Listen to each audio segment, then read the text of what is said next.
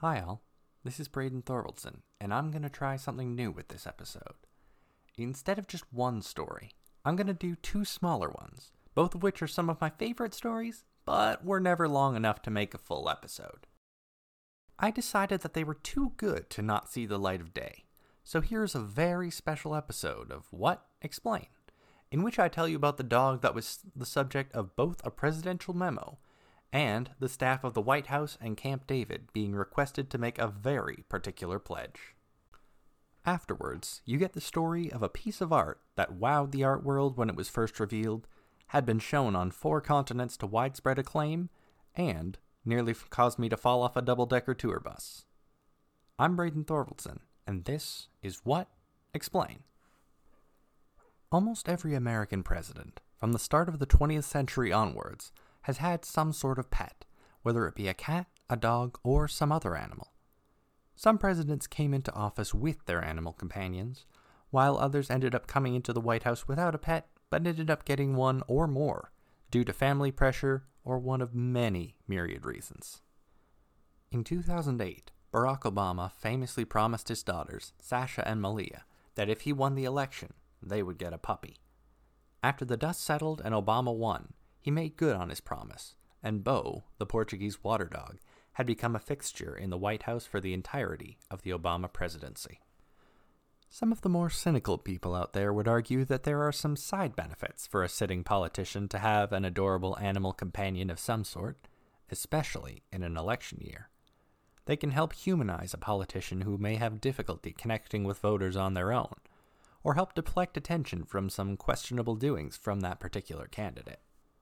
One of the better-known examples of this comes from 1952, when then vice presidential candidate Richard Nixon came under fire when the press found out about a potential misuse of $18,000 in campaign expenses.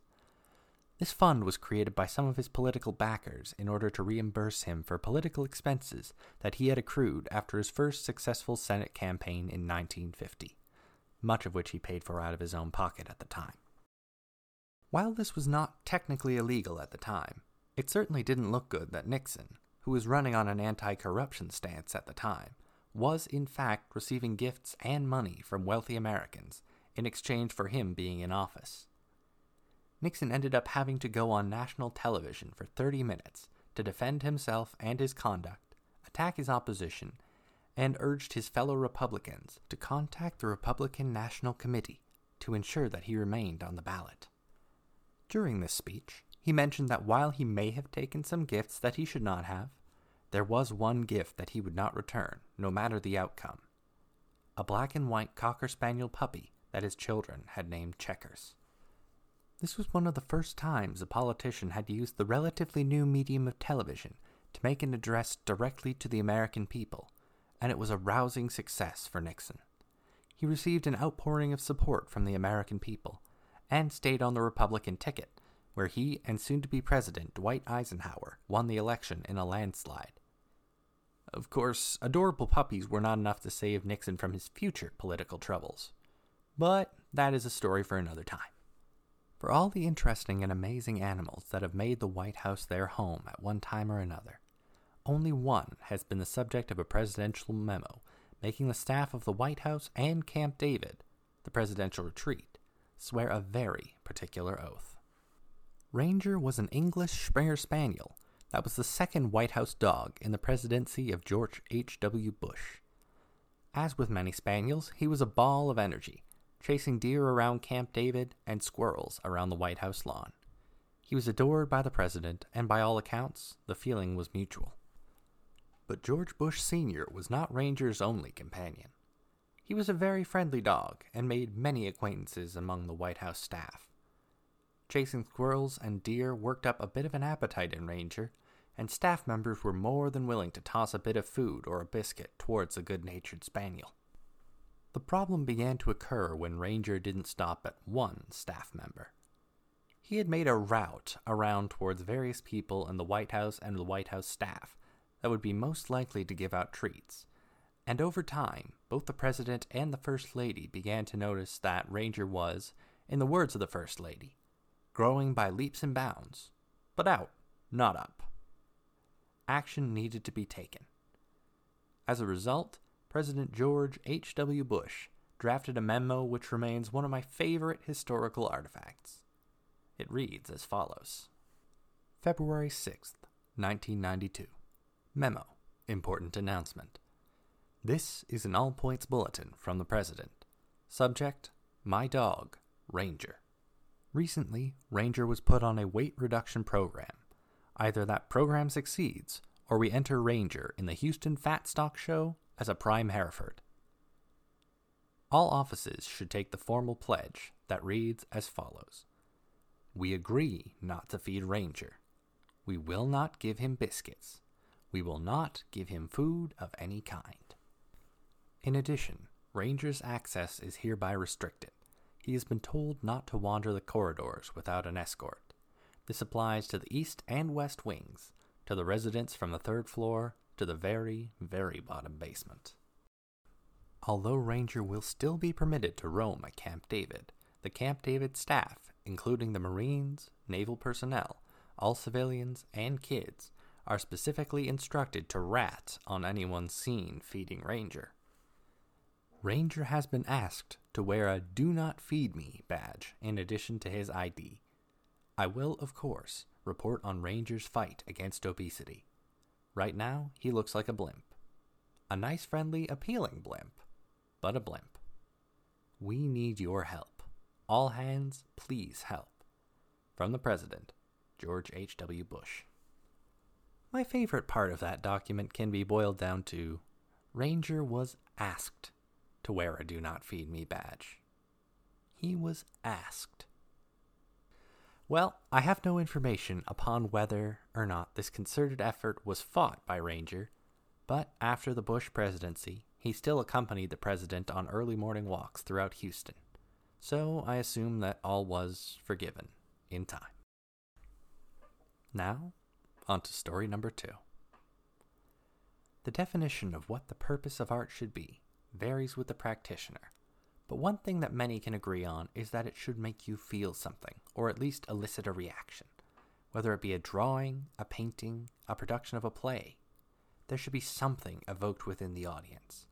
It could be a specific message that the creator wanted to pass along, to look more deeply into social issues, at the environment surrounding them, or just to think about something differently, or even to simply be entertained. I have been fortunate enough to see and experience many works of art in my lifetime. Plays, performances, or even just wandering through a gallery. But the single most visceral reaction I had was to a work of art called Maman, located outside the National Art Gallery in Ottawa. Maman is one of a series of sculptures created by the artist Louise Bourgeois. It is made of bronze, stainless steel, and 32 ovular marble objects. 5 identical versions of it were cast in bronze, while the original was cast in steel. They have permanent locations on 4 different continents, in such varied places from Qatar to Arkansas. Yes, I did have to look that second one up. Bourgeois explained that Maman is an ode to her mother, who worked as a weaver in her father's tapestry shop in Paris, and who Bourgeois considered to be her best friend. When her mother died of an unexplained illness when Louise was 21, she was distraught and inconsolable. A few days after her mother had passed, she threw herself into the river, near their Paris home, where her father ended up having to dive in after her in order to rescue her. Her mother's passing changed Louise in more ways than one, as she soon after changed her course of study from mathematics at the Sorbonne and began studying art instead. Bourgeois moved from her home in Paris to New York soon after, where she eventually became an acclaimed artist, sculptor, and art critic in her own right. She was creating art all the way from the 1940s until her death in 2010, but it was the Maman series that she was most well known for. So, what is Maman? What is this work that is the most well known in an acclaimed artist's career that lasted over 7 decades? Well, in a fitting tribute both to her mother's job as a weaver and her cleverness, helpfulness, and protectivity of Louise, Maman is a series of sculptures of a 30-foot spider. These spiders carry 32 marble eggs with them, and I can attest personally that the one located in Ottawa can very much dominate the scenery. How do I know this? Well, suffice it to say that if you look out one side of a double-decker bus tour and see an enormous bronze spider where you don't expect to see an enormous bronze spider, there is a visceral reaction. This particular visceral reaction involved some jumping up in the air and an uttering of a very loud curse word that caused the kids of a nearby family to giggle and the parents to look at me with something of a scandalized expression on their face. Perhaps someday I'll actually make it past the guardian spider into the actual gallery. But for now at least, I think I'll stick with the virtual tour. Thank you all for joining me for this most unusual episode of What? Explain. If you like this new format, hate this new format, or truly are just fine either way, please let me know. I'm at What Explain Cast on Instagram and Facebook. So if you're wanting to know the latest updates on what is happening with the show, like and follow us there. If you're enjoying the show, please rate and review us wherever you found us. It does help boost us in the search algorithms where we can be seen by more people who might like the show. All in all, this is very much appreciated. Thank you for listening, and if you've been with me since the beginning, just thank you so much. Take a COVID-safe high five out of petty cash. But for now, I will be back in a couple weeks with another fact or a couple stories that'll make you go, What? Explain.